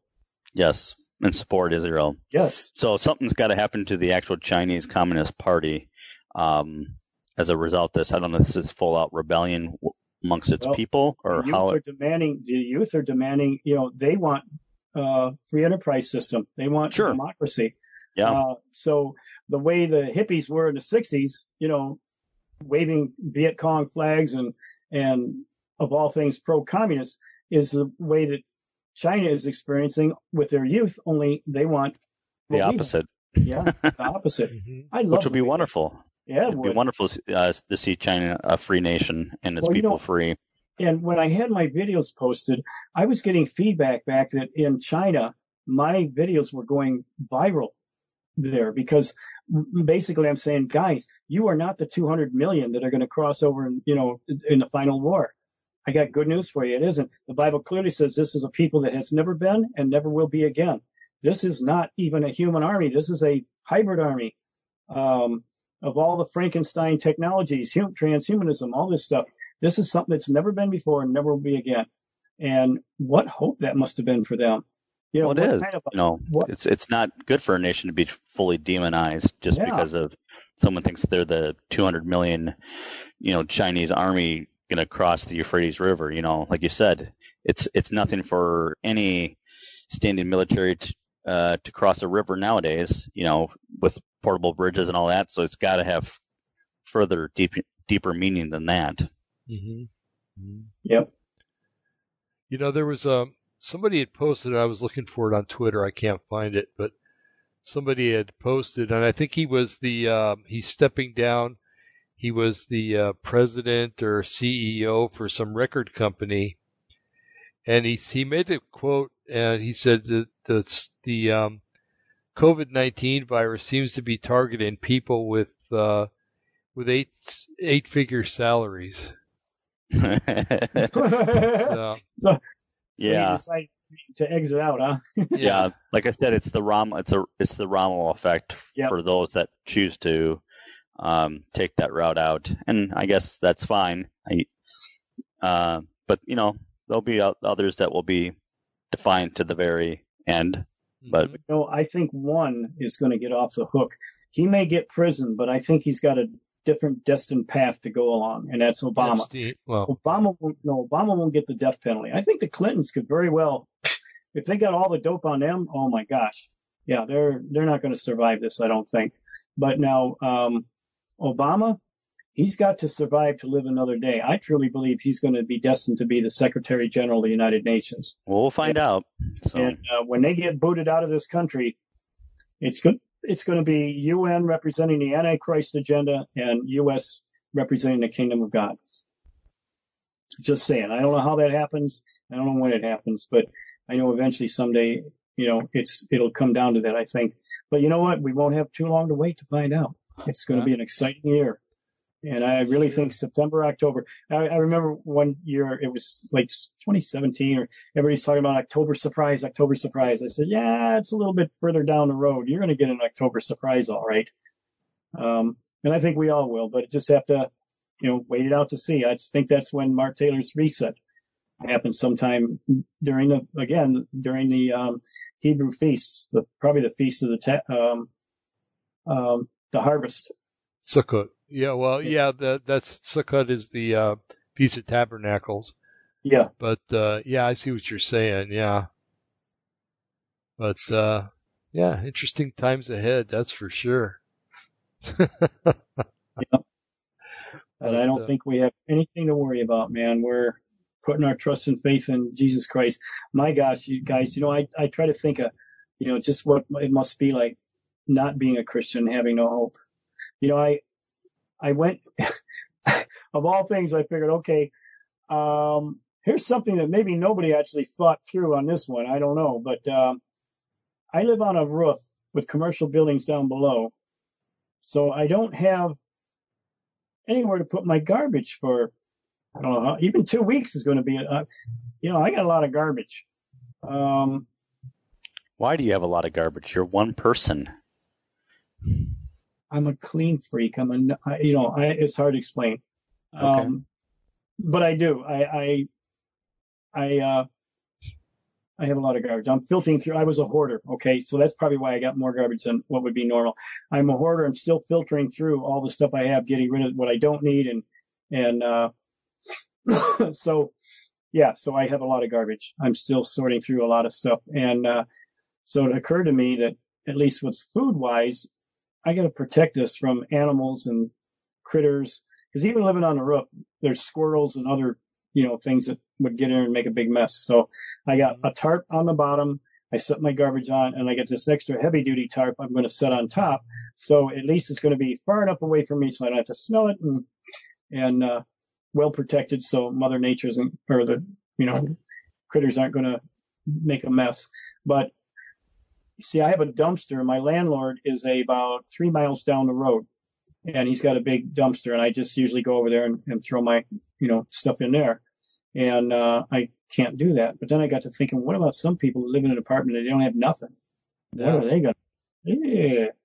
So I'm sure that they've thought this out. Maybe the National Guard will help you, you know, give a permit or escort or something to you, you know, to pick up the garbage. Maybe they're going to actually have garbage people with a special permit so that they can collect garbage and maintain things on a normal standard for that. I got a feeling that it's not going to be very long, so maybe 2 weeks or something until the storm is affected, and then all of a sudden everything goes away. That's what I'm kind of figuring. The thing is that we're in unknown territory. This has never happened to anyone on this planet. we're going through now. So it is uncharted. We don't know what to expect fully. But that's where, as Christians, we got to learn to live at the moment, right here, right now. Sufficient is the evil for the day thereof. It's up to God to figure out. We can't let ourselves think, well, if I do this, then this might happen or that might. That's God's job. You let him worry about what's going to happen. You just do what's the right thing to do today because it's the right thing to do. Just keep being you that has led you to be who you are right now, as long as it's not compromising the word. As long as you're in conformity to God's word and his will, and you're seeking his face and everything, letting him direct your path, you can't go wrong. Just keep on keeping on. And everything's going to be cool. No pressure. Just keep being yourself and you'll be fine. As long as yourself is conformity to what the word is saying. You're praying, you've got an intimate relationship with the Lord, so you're depending on him. And that's why not any of us know the whole picture. That's why I only got bits and pieces, because I need others that have the other bits and pieces so that we come together, like the word says in Hebrews, I think it is, and not forsaking the assemblings of ourselves together as the manner of some are, but all the more as you see that day approaching. What? The day of the Lord. As you see it approaching, we're supposed to come together more and more, not just to have a meeting, not just to play church, but to come together in intimate relationship with one another. Iron sharpens iron, the koinonia experience of fellowship. That's what I think many little home churches are beginning to understand. With the fivefold word, being in support there, the intimacy of everybody sharing equally as a participant, their thoughts, their ideas, their beliefs on a particular scripture they're studying, a text they're studying. This is what sharpens iron. This is what everybody becomes a family, all fitting together with their diversity, but then unity is created from that. And I think that's what the church is rediscovering. And I think, Eric, wasn't it you saying that was part of the prophecies of Mark Taylor, right? Right. That's very, very true. I've noticed something, several articles, that a lot of the larger churches are getting a little nervous with the shutdown. Of course. Because, well, yeah. Why would they be? I mean, well, the money's drying up, first of all. Yes. Yeah. And particularly the larger ones, they need that sustainability of all those people coming into there and giving money through that. Now, obviously, they probably have their methods of donating money, since you can't actually go into a congregation, but still it cuts down on that revenue stream. So you could very well see, well, but Ralph number and of I churches talk. I'm sorry, Eric. I'll just finish. Go ahead. Ralph and I were talking about that the other day, and I said one of the things, and maybe it was us last week, I can't remember, but one of the reasons why rich people like to tithe is they like the other people to see them putting the money in the basket. Hey, this is what I'm doing. This is what I'm giving. This is why I wear an Armani suit. This is why I drive a Mercedes, because I give more than everybody else. And the Lord honors that, that prosperity gospel that's out there. And, but when people can't see them putting that money in the plate, it's not going to be as much of a temptation for them to do it, because they're not going to receive the recognition. And along with that, if they do away with the 501c3, it crushes everything. It deletes all of their motives, because they can't use it for taxes anymore, and they can't use it to show off. And I'm waiting no for more the power day. and control. Yeah, I'm waiting for the day. I want to at least live to see the day when I read in a newspaper that Lakeside Church in Houston closes. or Benny Hinn Ministry goes bankrupt or something like that, For me, it's a sad thing, but I understand, that they're missing the mark and they're making many, many, many other people miss the mark. So yeah, it is a joy to see them go down, because now they're not leading so many astray to a wrong Right. believe. Oh, guys, I just got an instant message and it reminded me. I wanted to make sure that I can let our audience know. Yes, I forgot about this. Ibuprofen. If you are taking Advil or ibuprofen, stop taking it. Any NSAID, actually, yeah. It's been proven that this is a magnet for the coronavirus. Right.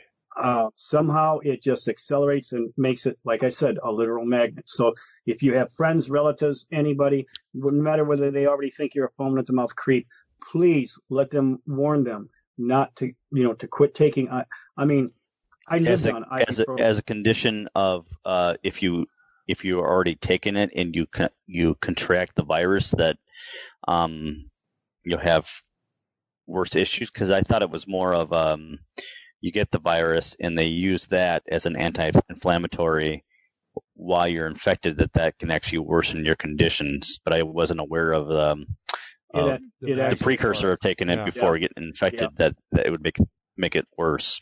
Yeah. Yes, it does. Well, and the thing is, it deprives your body from the immune system. So the way to counter that is, let's see, what is it?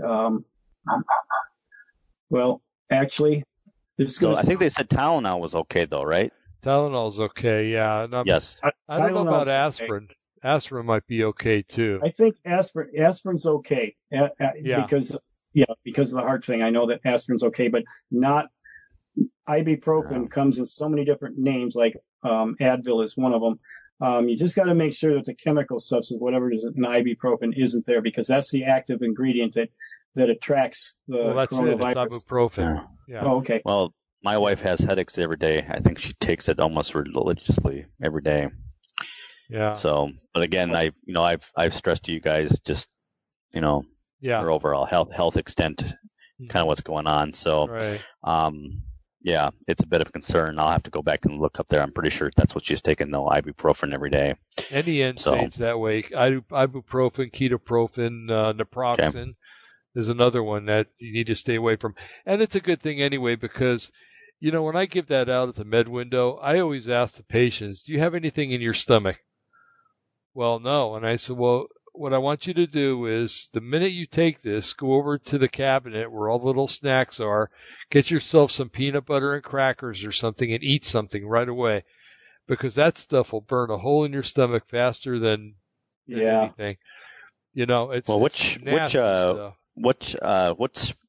ibuprofen that's extremely hard on the liver? Yes. Yes, it is. Yeah. You're not supposed to go over.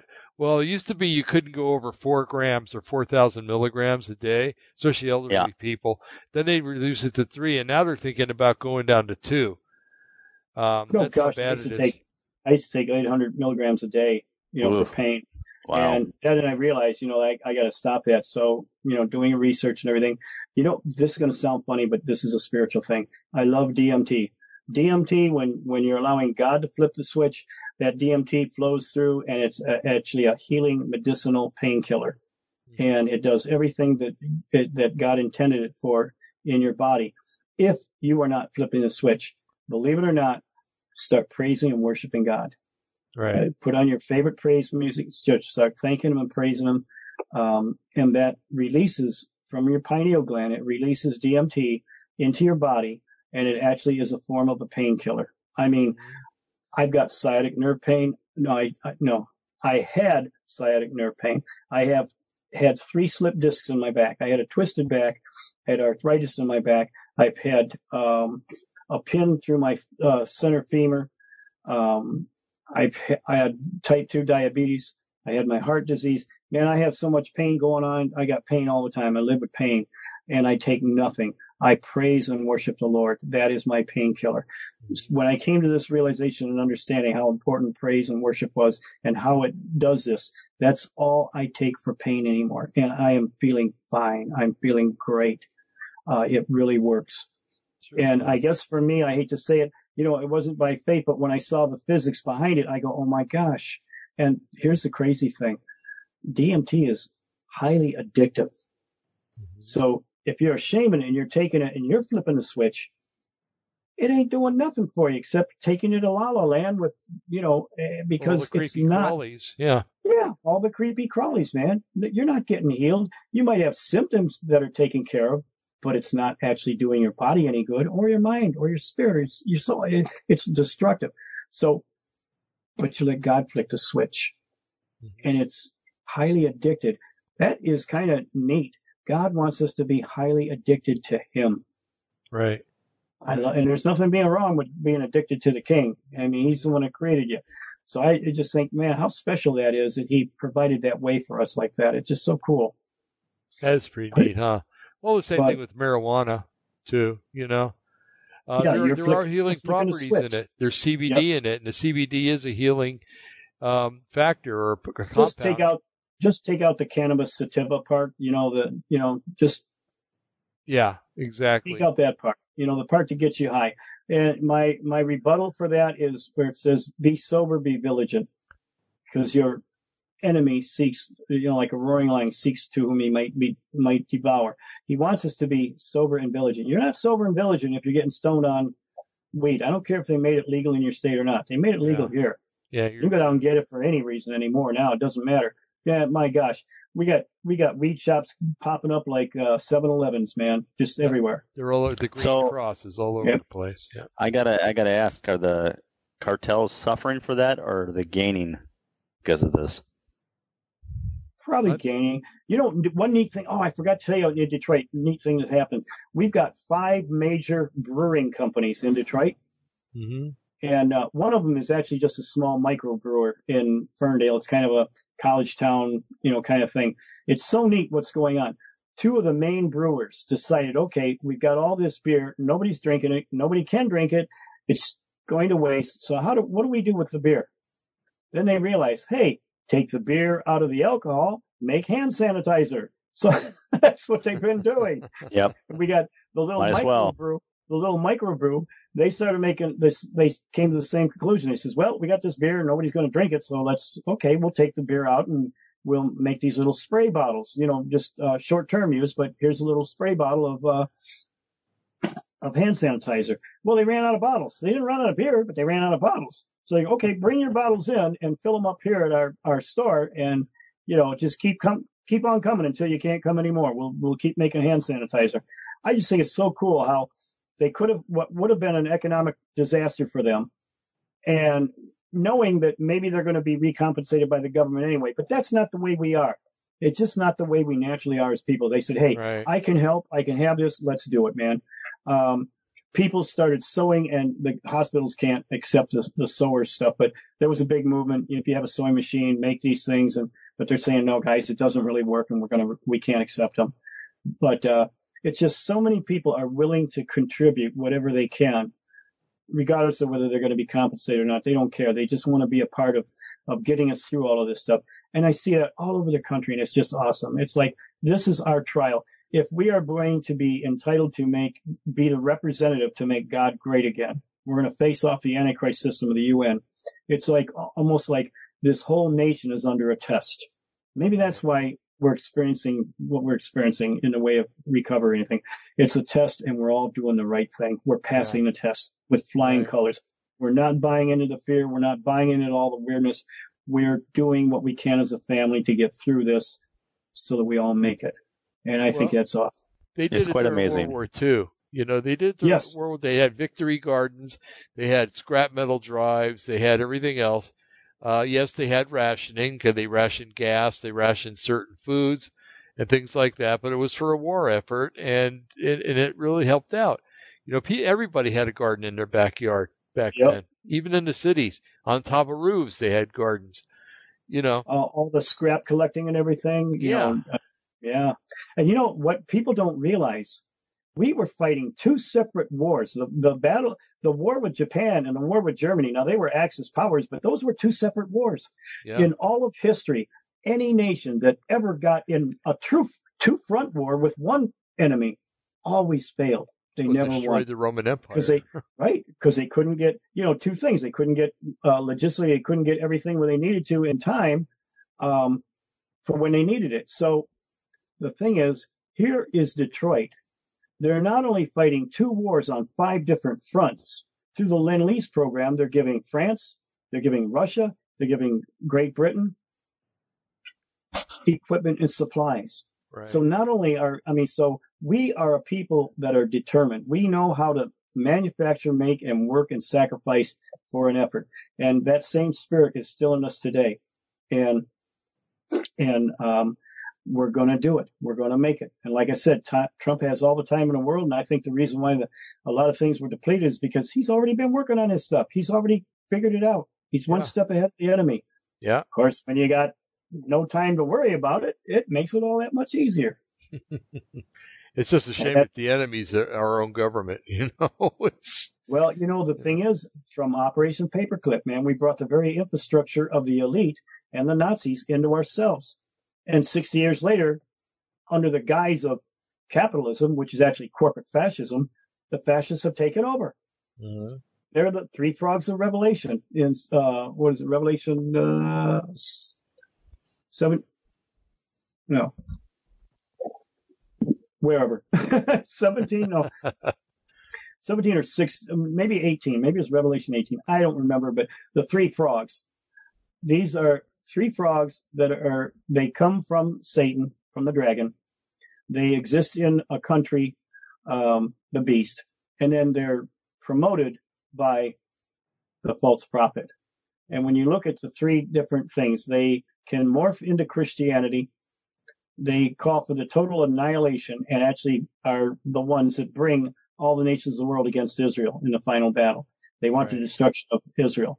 So when you consider Islam, communist socialism, and national socialism, those are your 3 frogs. They want Israel eliminated off the face of the earth. One of these 3 frogs claims to have supernatural empowerment from what they consider their ancient Nordic gods, what others are calling aliens, what we would call fallen angels. Mm-hmm. Gee, who could that be? National socialism. Yeah. We take the very infrastructure into ourselves. Joshua and Caleb were warned, don't take the spoils of war into yourselves. You're going to end up, it's going to change it from within. Duh.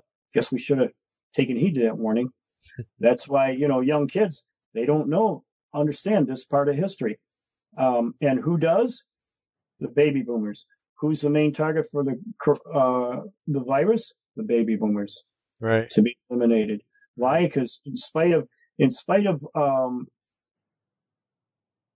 the baby boomers are now almost all retired. They're not in the job market anymore. The millennials look at the baby boomers as being everybody older than themselves, so they don't realize that there's another group, a middle group called the Gen X group. So, in spite of the generation gap there, now the senior places in the world are Gen X. They're running everything. Their proteges, their people that they're investing to be the trainees are the millennials. So millennials look at everybody as being boomers. So they blame us for this whole mess being started anyway. So the thing is, though, that in spite of all of the generation gap, boomers are also their grandparents. Grandma and Grandpa love me. They're not like the rest of them. They love me. Right. So Grandma and Grandpa gets to tell them the world that used to exist that they know no knowledge of, and they believe it because they're Grandma and Grandpa and they love me. They wouldn't lie to me. They're good. Mm-hmm. So that fills in the gap. Well, the enemy knows that. So the thing is, let's eliminate the boomers so they can't tell. And this is worldwide. Yeah. So they can't tell of the former world that used to exist. Mm-hmm. But again, okay, so we're looking at losers. It's not going to work. It's not going to pan out the way they planned on it doing.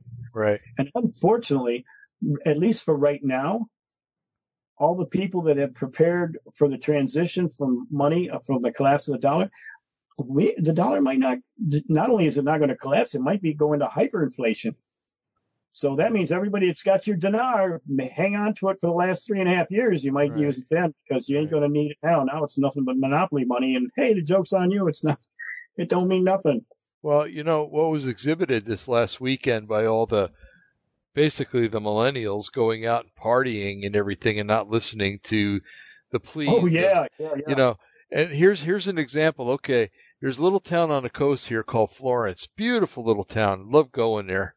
But Florence is predominantly boomer. I think there's 82% of the population is above 60 years old.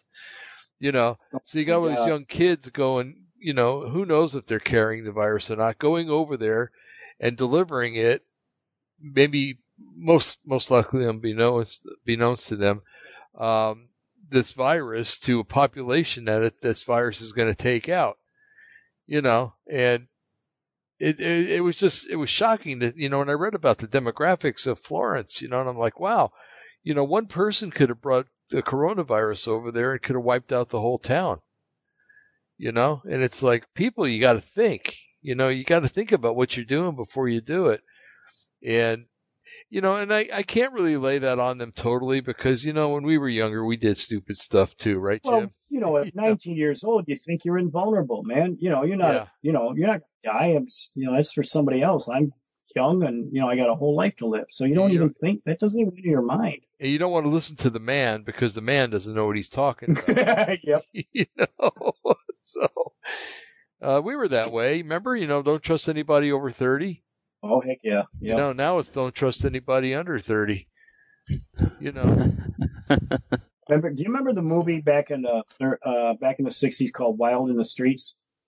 No, I don't think I ever saw that. Sully Winters played in it, and it was you want to see a one that's almost hilarious in a way. It was where they changed the laws and made voting down to like 16 years old, kind of like what the Dems wanted to do. Right. And so this guy became president of the United States at like 30 years old. And then at the very end of the movie, I ended up rounding up all their parents and they put them in LSD camps. And yeah, it's kind of crazy. LSD camps? Yeah. Get them tripped out so they would accept peace, man, and just, get the good vibrations, man. You know what I mean? Okay. So, I mean, it's almost humorous, but it's almost prophetic. So at the very end of the movie, there's this 12 or 13-year-old asking the president, "How old are you?" 33. Wow, you're really getting too old. And then the theme song comes on, and that's the end of it. And it's like, so it's going to go younger and younger, just out of control, just crazy. Yeah. Yeah, it's a free download. I think you can watch the movie off of YouTube. It's an old movie. It's kind of like Idiocracy. It's kind of funny. I was wondering because that's what came to mind when you brought that up. Yeah, who would ever thought a comedy movie was going to end up being a prophetic movie? Idiocracy. If anybody's ever, it's not if you a can Christian stand movie. The language. Yeah, I was going to say it's not a Christian movie, so don't expect it. Some of the language is going to be a little shocking, but it is hilarious to think that a comedy movie making a spoof on the future. I mean, what is it? Macho Camacho is the president. He's also the head of the World Wrestling Federation or something. It just shows the potential of a dumbing down of society, how they could get. It's hilarious. Brando. I'm sure you've seen that meme online on Facebook. It keeps getting posted everywhere, but it shows the hippies back in the 60s. Mm-hmm. And it says, these are the people that called soldiers returning from Vietnam baby killers. And then it shows them, it shows them our age now. And it says, but these are the people that are advocating for killing babies. Yes, exactly. Yep, I've seen that meme. So true. Have you guys seen... Go ahead. Sorry. Oh, go ahead. No, go ahead. You go ahead. It's a sideline topic. Have you guys seen the Facebook meme of you guys are familiar with Baby Yoda, right? Oh yeah. Yeah. If you looty loot, you get the shooty shoot. Or it's Baby Yoda holding a gun. My son told me about the Baby Yoda thing, so I tell you what, my kids they ate that show up. I mean, it was cute. It really it has been. So I didn't get to watch all of it. There was another one somebody told me about. Apparently, there's supposed to be a comet heading our way or something. And so they made this movie called Wormwood. And it was fashioned after that. And they were trying to make it like some kind of a noir, intellectual mind, appealing thing. Man, I watched the first episode and it was so doggone boring and just, it put me to sleep. I literally fell asleep watching the stupid thing. Now, it started on the fourth episode and it seems like that's where it starts tying everything into, so I was going to watch it just to see what we're being controlled and positioned to, head for. I had no time to vet out, is NASA really saying that there's an asteroid that's going to, that's on course with us in, I don't know. It was very soon, very coming up soon. I don't know. I think Wormwood could have very well been, the whole Fukushima thing. Yeah, I can believe that too. There's so much. I don't understand why some of these memes that are on Facebook or some of these things, they're just, people get goofy on times like this. They just love to spoof somebody, just, and then giggle thinking that, oh gosh, I got them sidetracked on this and they're believing it. Ha, isn't that funny? No, it's not. You're taking advantage of people's fears or anger and anxieties, and you're sidetracking them what? So you can get a little jolly? You don't think you're held accountable to God for that? Yeah. Whether you're a Christian or not, you are going to be held accountable. So maybe you want to consider walking circumspectly. I mean, whatever you sow is what you're going to reap. Maybe you don't want to be stupid at this time, but try to be helpful instead. It's usually dumb kids that are just playing games, but that's the downside of the net. Even a kid can get on there and start something if he's articulate enough to be able to present himself well enough. You can have everybody going goofy for a while. Going back to this whole young and old, millennial versus, boomer, all that type of thing. One of the observations I've kind of made, people talking about, this virus and the effect it will have on, older people especially, but obviously it can affect young people as well. But it's interesting the perspective of what the comments I've seen come out of people's mouths in regards to it. Some people are like, oh, well, there's too many people in the world, so they seem to be fine with it. Or, well, we need to free up all that, retirement money for us. So it'll probably be all right if it happened. What else have I heard? I heard someone today say, well, there's a cluster of infected now there. They should just nuke it from orbit, those type of comments. And I've actually been kind of calling these people out a little bit because they've been rattling off statistics and how this is and that's bad. And I said to them, it'll stop being a statistic to you once it affects somebody that's personal with you. Right. Then it'll go out the door. Right. Yep. I mean, exactly. And I've caught a number of people off guard with that because once it becomes personal, then everything changes. Yeah. Once it's your grandma or grandpa. Yeah. And I think the primary difference is, especially for me, not everybody has had a loved one pass away yet in their life. Some people still have their parents, all their siblings. Maybe they've lost a grandparent or two, maybe not. But for me, losing my mother, my perspective on mortality and death changed. So I really am pretty sensitive to when people joke about people dying because it's not really a joking matter. It really isn't. Not at all. It's not. But yet people seem to make a joke out of it. And I got to confess, before my mother died, I did it all the time. No big deal. And then, she passed away, and then, it all changed. You realize that life is precious, and you have to cherish it. And because you don't know if you're going to lose a loved one tomorrow or whenever. But we just have to have a lot more respect for life. So yeah, I agree. What happened in my family is that first it was my grandmother and grandfather, then it was my mom and dad, then it was my younger brother. I'm the only one left in the family. And now in my entire family, going to family reunions, all the older people have passed on. I've got two uncles that are older than me. One is 80. He just lives down the road from me in Clinton Township. He's just got through cancer. Now he's got leukemia. He's 80, I think just 80 years old. And, man, he's got all kinds of conditions right now. And, he had a doctor's appointment yesterday and went, you know, I don't even want to think about it. At my family reunion now, I'm the old guy. I'm the family patriarch. I never saw myself ever in that position.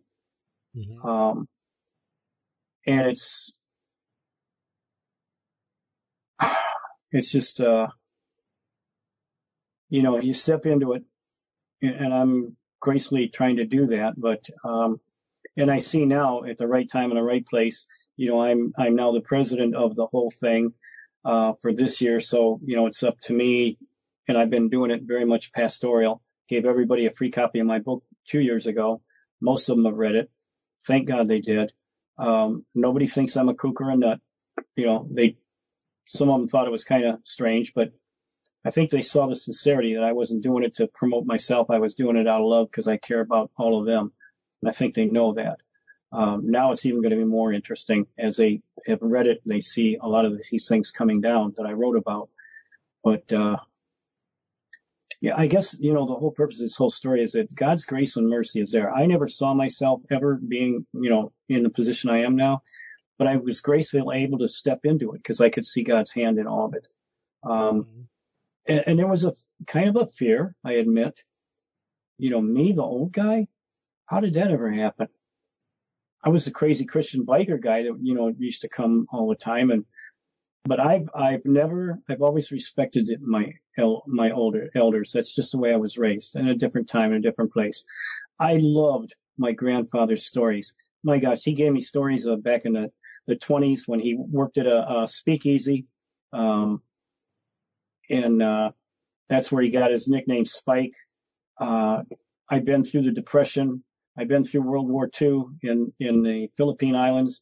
I mean, I heard his stories over and over again. Loved it every time he did. Now I can almost quote them verbatim because they become part of my grandfather became part of me. Right. I love so much detail on his time. It's almost as if I was there myself. I don't see that same kind of interest coming from the youngers. You know, they don't seem to be that interested, especially in history. They don't realize the importance of history. I think once millennials, though, they become Christians, my God, it's like rapid growth. I mean, I was talking to one of the members in Peacemakers, a young kid. He was probably only a year old, but that guy could give you book, chapter, text, and verse of scripture. Boom, boom, boom, boom, boom. He just knew the word upside down and inside out. I figured he had at least be 5 years old in the Lord. When I found out he was a year old in the Lord, I was in shock. I just, man, dude, wow. Well, they have instant knowledge, you know, at their fingertip now. I mean, everything with the Bible in general. I mean, yes, you can read it from a hard copy of the book, but you can literally through, you know, the web, you know, browse through, look for a certain topic and have every cross-reference and everything at your disposal within an instant. So it's easy to acquire and obtain that knowledge far quicker than it was in the past, where you had to do a lot of work in the past to try to all put it together. But now a lot of it's already laid out. So it's easy to get up to speed versus the past. You know what I mean? That's right. That's very true. Dead air. Yeah, that was, I remember. Oh, we got one. Oh no, my eyes are bad. I was looking at the thing. I thought it was pumpkin time, but we still got 5 minutes, I guess. Yeah, we're close, but not that close. Yeah. So, well, we sure covered a lot tonight. I knew we were going to have a lot to talk about because there's a lot to talk about. Yeah, that's right. But you know, I think the bottom line is that all of us are forced to do something that is the hardest thing for us to do, to have patience and wait and rely on the Lord. You know, we always want to try to figure everything all out. You know what? This is new territory. None of us have been here. The world's never been here before like this. So we just have to do what's right and expect turns that we weren't expecting. Exactly. And believe that God is in control. And he's already figured he won, they lost. And that's the bottom line of the story. That's what we got to remember. All these fears and apprehensions about this, that, and the other, they're losers. They don't win. So what are you worried about? They already lost and don't realize it. But man, we've already won. Start realizing it. That's right. We are in a win-win situation. Those that seek to save their lives, what? They lose it. Those that lose their lives for my sake shall be saved. And I'm not talking about your eternal salvation or anything like that. I'm talking about literally being spared what the world has to go through, because we don't have to, because, well, we do up to a point. And, there's going to be a time when we are willing to give our lives because we have the word of the testimony, the blood of the Lamb, and we're willing to give up our lives for that. Mm-hmm. And it's a win-win situation. And it's, Lord told me that this ministry that I have is going to be the last thing I do. Are you good with that? And I said, well, heck yeah. I mean, it's better than slipping on a bar of soap in a bathtub. Where does that get me? I mean, I'd rather have my death have some meaning to someone. I could see you doing that, Jim. not dying, but slipping on a bar of soap and hitting your head or something, I've got that kind of gracefulness about me, don't I? My youngest son, David, is the same way, man. If it's liquid, he'll spill it. If it's on the floor, he's going to trip over it. It just seems to find him like that. I don't know. I guess maybe that's part of my thorn in the flesh or something. Yeah. The gift of clumsiness. I don't know. Yeah. Hey, I was just going to mention one other thing in regards to Italy, since Italy's kind of been the epicenter of this whole thing. We're getting a reality of, what is truly happening versus what China's numbers were being reported. Right. So I noticed in the last 3 days that the reported deaths in Italy has declined. Now, they're still not great, but just to point this out, I think 3 days ago it was about 793, and then the next day it was 651, and today it's 601. That's good. Hallelujah. So, I mean, I don't know if, like I said, obviously 600 people dying it's horrible. But still, it's hopefully they're nearing what they call the top of that plateau where they're starting to level off. Yeah. And they're peaking. They're peaking, and they're like a week ahead of us, is it? Or several weeks. Well, they're about equal with Seattle.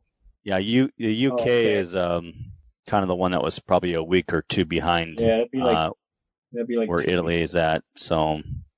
And Seattle, the reason why their stats are so way off is because they had a guy from Wuhan, China, come into the United States. He went to Seattle to a senior citizens home, coughed on everybody, and so 90% of the deaths were from that one incident. That zero patient zero type thing. Did he end up living, or did? No, he died. Oh, well. Oh, yeah. And so did, a lot of the residents in the home. Now, I talked to my friend. I've known her for 40 some years. She was part of the King's Kids. And her and her husband, man, they are so full of confidence. They're of the Lord. They're using this time to share. Now, she was a beautician. I think they finally, have gone down to where, no, you can't have any contact or anything. So they closed that down. But she was a beautician, and she was just a naturally kind of person. You get around her, you're going to help. You can't help but to feel good about yourself. She's very uplifting, very edifying. That was her gift. And it was just so cool to hear from both of them. They're just so in tune with the Lord and just so peaceful through this whole thing. Mm-hmm. And I was kind of concerned because with that stats, I was like, guys, can you explain to me what happened? And that's when they told me the whole story. And I go, oh, man, that makes all the sense in the world now. So you're not any worse off than anyone else. There's nothing special. Exactly. So that's a good, yeah. And I'm sure there's a lot of stories behind a lot of this that we, don't fully get all of the logistics behind it. I think they're being fairly honest with us in Michigan. I mean, most of the deaths, regardless of the age, are people that had debilitating situations in their life already. Yeah, a lot of them are that way. Right. But I do blame some of the news media. They'll talk about a younger person getting it, and but then they won't elaborate if that person had any health issues to begin with, which sometimes they've come to find out later through another news source that was in fact the case. Now, I'm not saying there isn't going to be some shocking people that thought they were in good health or whatever, and they get picked off. I'm not saying that won't happen. I do think they will be in the minority of the cases, but obviously the majority of the people that got health problems, this thing could take you out. So, but yeah, I still, it could be one way or the other, but I still think and wonder if maybe the virus actually did enter into our country back in Thanksgiving. And so if you've had it twice, you're immune now. I wonder about that too, because I noticed, God, I want to say in January, I have not been sick at all this winter, and I said that, but I know there was a week in January where at night, for I don't know if it was about a week or it might have been 3 or 4 days, at night I would get just a slight low-grade fever. Nothing significant. It would go away in the morning. And then I remember it happened about over a weekend, and I think for some reason I just said to my wife, boy, I'm just extra tired this weekend. So I slept most of the weekend. Right. But I didn't have anything else beyond that, But the thing with you though is that you lost all that weight. You started working out. You were in tip-top shape. Yeah, so well, I've been doing the intermittent. Hit you, and that's probably all the effect it had, because your immune system was like in top shape. Yeah, I do intermittent fasting. I don't know, not that I want to make this all a health show or anything like that, but that seems to have a profound effect on super boosting your immune system. Obviously, nutrition is important as well, but that seems to play a high role in this. So, well, I obviously, because of my position, I do a lot of fasting, but it's fasting, seeking the Lord. So, that fasting is probably helping me get cured from my diabetes. Oh, absolutely. I have to way lower my, my levels in order to not have, them go way, way super down. So. Yeah, as long as you prolong that fasting, what it does is it drives down your insulin level to a new baseline is what it's doing, and it's incrementally stepping it down over the course of time and basically correcting the issue. You're basically self-healing yourself. Well, in past days, I would go maybe, sometimes 10 days a week, a week, 10 days, sometimes even 2 weeks. Now, I'm only going like 3 days, but still 3 days. Man, I'm just,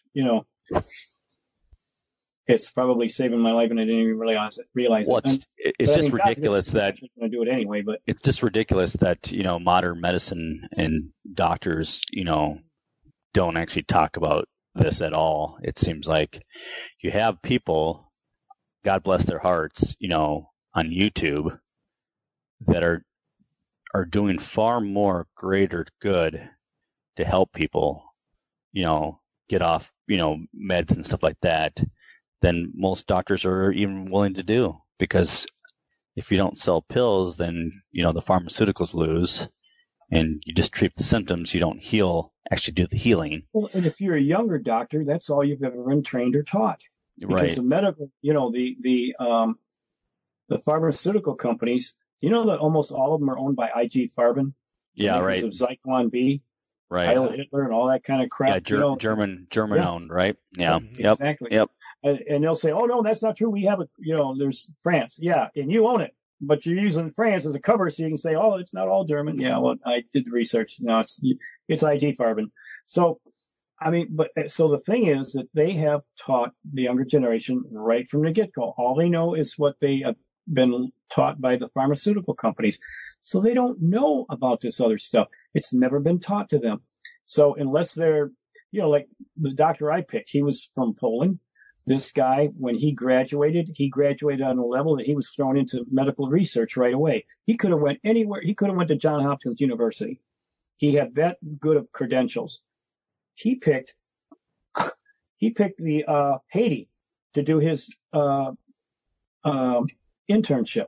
Oh, wow. And I said, okay, this dude's either got to be a Christian or he's a true humanitarian. Something's going on. Why would you choose that when you could go anywhere in the world? I said, this guy's got to be a Christian. Man, I'm glad and I was doing this prayerfully, and the Lord was showing me, and I'm glad I got him. Dr. Hasmany, you are an awesome man of God. Man, this guy is just incredible. I am so glad. Now, just going down there, he's had to deal with the Rastafarians. He had to deal with voodoo. He had to deal with liberation theology. You name it. He's been forced to live outside of the box. He's had to deal with all this crazy, religious, political influence, and in the culture. And so by the very nature, he's going to be doing it. But that's where he chose to be. And it's because he was a Christian and God directed him to go there. And he was just being obedient to God. So, he's an MD. MDs usually want to start cutting you open and doing everything. This guy is fully aware of holistic things. He knows that I do my own research, so he shares in what I want to do. I used to have that with my old doctor because he was from India. So but he was familiar with holistic healing too. So they were both open to it. This Dr. Hasmany that I got now, though, he did when he found out that I was very pro-Trump, he got all excited and everything. And then I told him my name. I said, well, I got some videos posted. So he went in the other room and he was literally checking up on me right then and there. He went online and he was looking, and he come back all excited. He says, man, I got to keep you alive. You got a big audience. You got important things to say. I got to keep you alive. The last time I went to him, I hadn't been there for a while. He spent an hour and a half over time when he should have been closed and went home. He spent an hour and a half reviewing all of my past records, checking everything out, found out that he had made one mistake with a twisted spine. And so a lot of the chiropractic things and even some of the medication he was giving me was all wrong. And he apologized, but apologize. My God, no doctor does this for anybody. Thank you. My gosh. It was just incredible.